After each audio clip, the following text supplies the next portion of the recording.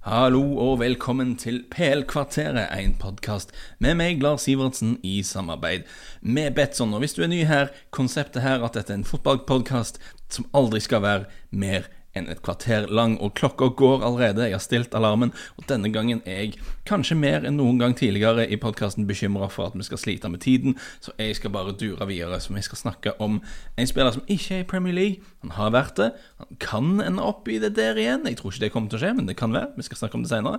Men han er britisk, så jeg føler han passer inn i konseptet vårt likevel, og han heter selvfølgelig, som dere har gjettet nå, etter hvert regner jeg med, Gareth Bale. Og vi skal snakke om han fordi Zinedine Zidane kom med ganske voldsomme uttalelser denne helgen, og der han sa rett ut: jeg håper han drar snart, det hadde vært best for alle. Dette er ganske dramatisk å høre en topptrener si om en av lagets største stjerner, i hvert fall lagets best betalte spiller. Så det er en ganske spesiell situasjon. Bales agent har slått tilbake og sagt at Zidane is a disgrace. He shows no respect for a player that has done so much for Real Madrid. Nå er Zidane a disgrace. Er han skammelig? Ja, vi skal grave litt og komme litt i bunns i hva vi synes om dette. Og jeg tror mye av problemet her, jeg vil mene at mye av problemet ligger rett og slett i kontrakten som Bale signerte med Real Madrid høsten 2016. Vi husker tilbake den tiden. De hadde vunnet Champions League den våren. Sesongen før denne kontrakten ble signert var han mest produktive i Real Madrid. Han startet faktisk bare 21 kamper i La Liga, men skåret 19 mål og hadde 10 målgiverne. Og det er jo en sånn produksjon som gjør at du kanskje forstår at Real Madrid tenkte han her kan være arvtakeren til Ronaldo, han her kan vi bygge laget rundt på lang sikt. Så de ga han i hvert fall en ny kontrakt. Det gjorde han til da verdens best betalte spiller, og ga han en kontrakt som en 6-årskontrakt som skulle da gå ut i 2022-sesongen, den sommeren han fyller 33. Nå, ifølge The Guardian så tjener han 17 millioner euro i året etter skatt, og dette skaper litt forvirring da, for at i spansk og italiensk fotball snakker man ofte, når man snakker om lønn, så snakker man om netto, hva de får etter skatt, og det er også vanlig at agenter forhandler med nettosummen og overlater det der med skattebyrden og hvordan de skal løse det. Det er liksom klubbens problem. Mens når vi snakker om lønninger i England, så pleier vi nesten alltid å bruke bruttosummen, så derfor er det litt forskjellige tall som florerer om Bale. Men han skal visst være på 17 millioner euro netto, og det er ca. 50% sånn toppskatt for fotballspillere i Spania. Det betyr at de betaler det koster i hvert fall Real Madrid 33-34 millioner euro brutto, så Bale koster Real Madrid kanskje 600 000 euro i uken, cirka, litt over det. Og for å sette det i perspektiv da, så er det jo, altså, det er nesten dobbelt så mye som det Mesut Özil har i Arsenal, og det er jo en kontrakt som vi snakker mye om, hvordan det nesten har liksom torpedert alt Arsenal driver og gjør. Bale det er på nesten dobbelt så mye. Det er en helt utrolig deal som han fikk ordnet for seg selv der. Men problemet med det fra Real Madrids perspektiv at de siste 3 sesongene så har Bale startet henholdsvis 17, 20 og 21 kamper i serien av 38 mulige, altså totalt 58 av 114 kamper. Det er cirka halvparten det.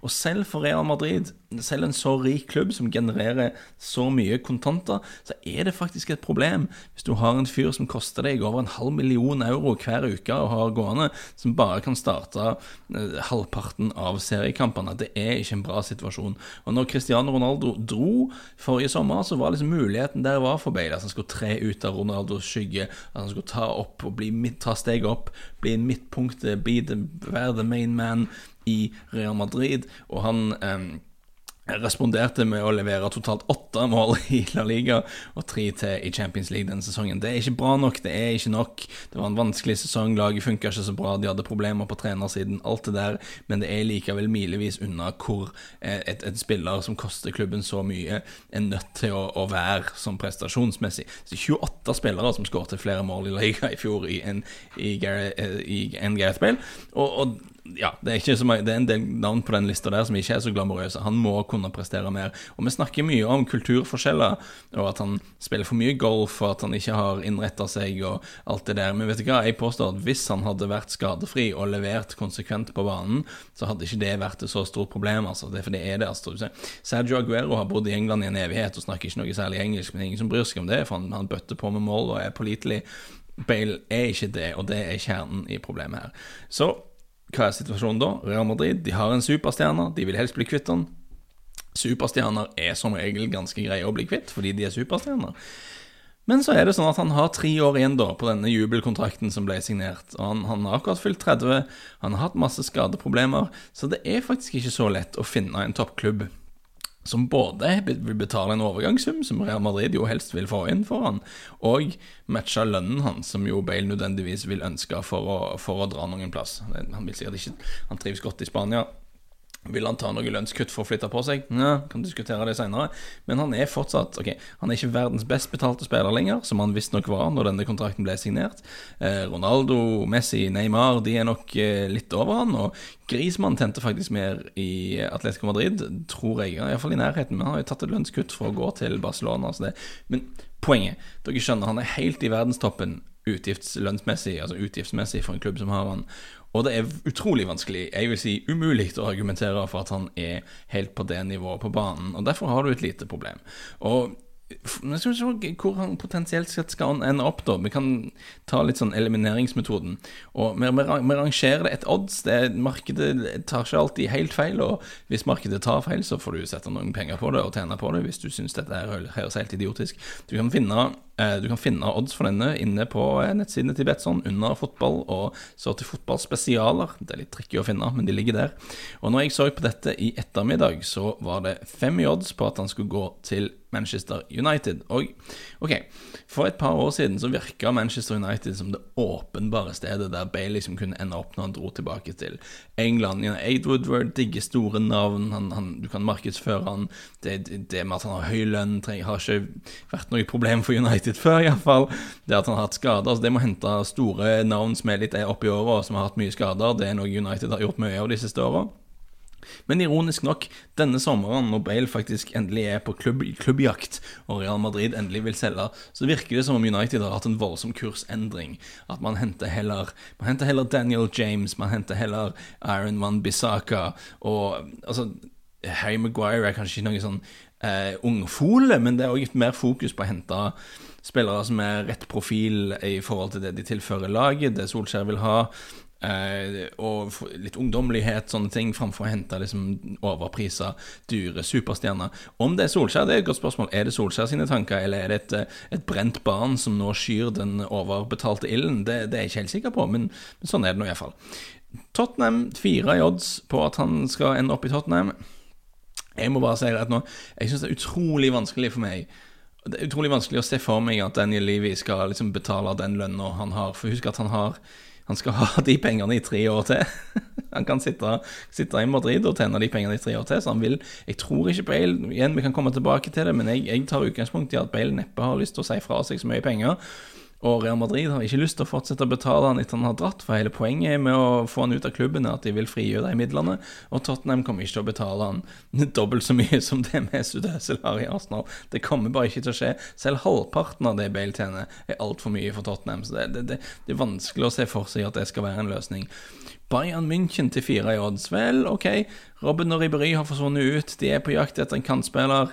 De kan kanskje si at de har plass til en litt sånn eldre kantspiller som tjener masse penger.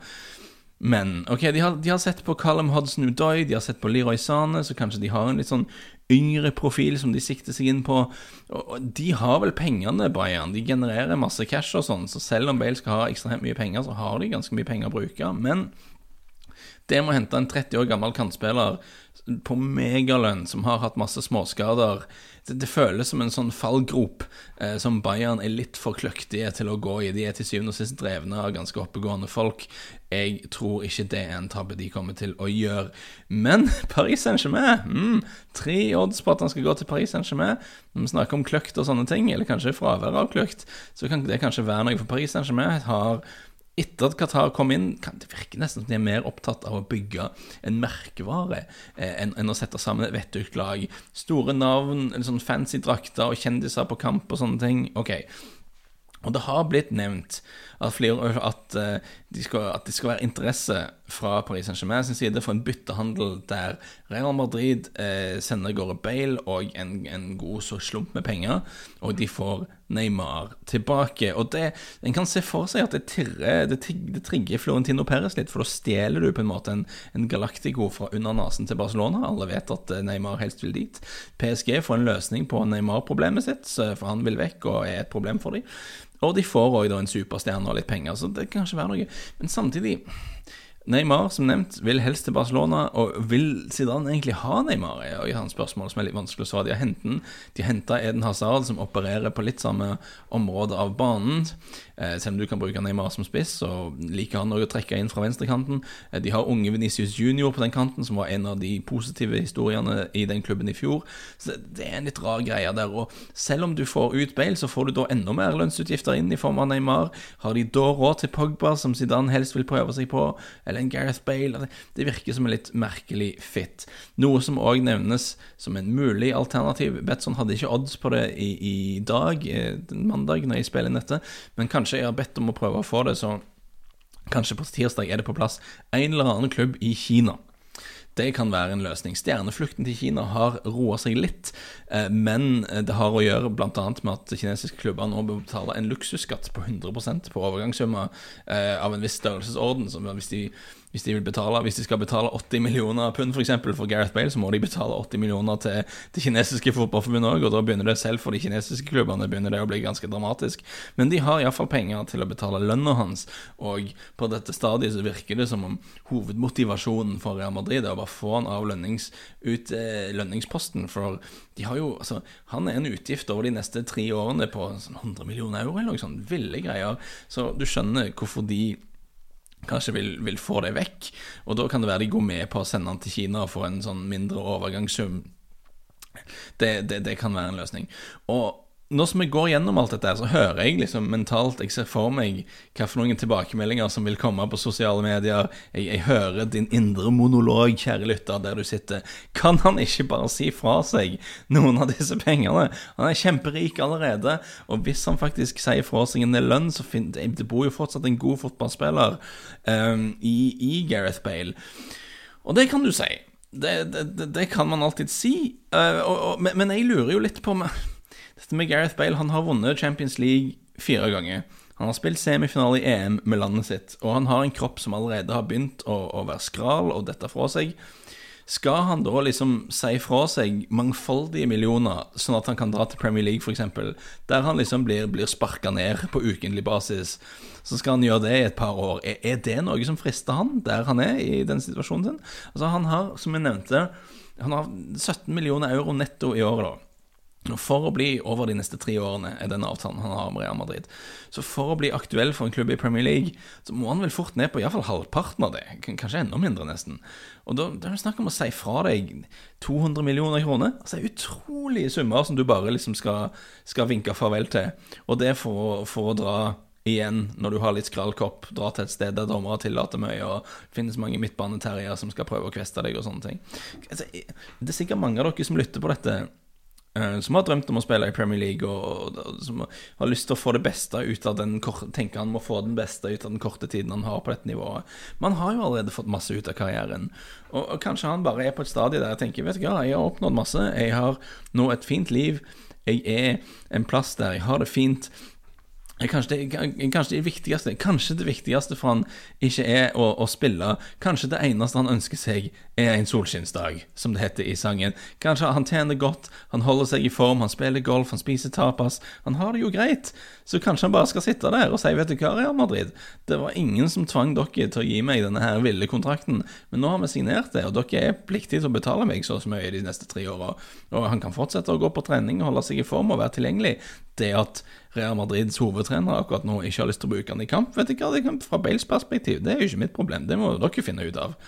Det er kanskje, for det er litt vanskelig å se for seg at han har lyst til å dra til Kina, så kanskje han vil det, kanskje, for han er også, igjen, han virker ikke som en sånn type som kommer til å spille fotball til han er 40, det skal mye til at kroppen hans tåler det, så kanskje han rett og slett tenker, ok, jeg skal gjøre dette i et par år igjen, og da er jeg et par år til, og så er jeg ferdig, så skal jeg bare maksimere inntekten og si meg fornøyd med det, og da kan jo kanskje Kina være et alternativ, men Han virker jo alltid som en litt hjemmekjær fyr, Bale. Han drar visst nok mye tilbake til Wales for å besøke mora si, og han vil helst spille golf. Ja, kanskje jeg undervurderer golfbanen i Kina, kanskje det noe der. Men det en fascinerende fastlåst situasjon, og jeg begynner jo for hver dag som går å mistenke litt at ok, vet du hva, det gikk bra. Jeg var bekymret for at vi ikke skulle komme i mål. Men jeg synes vi fikk diskutert det aller meste der egentlig før alarmen gikk. Og jeg regner med mye tilbakemeldinger på dette med at han har nok penger og han bør klare seg godt uten. Og vi kan fortsette den diskusjonen på sosiale medier. Følg meg @Lars Sivertsen på Twitter. Jeg skal også legge ut en link til en artikkel jeg skrev tidligere om fenomenet Bale og alt dette merkelige situasjonen han i. Det går litt mer i dybden enn det vi hadde tid til akkurat nå. Uansett, dette var Fotballkvarteret med meg, Lars Sivertsen, i samarbeid med Betsson. Tusen takk for følget alle sammen. Snakkes!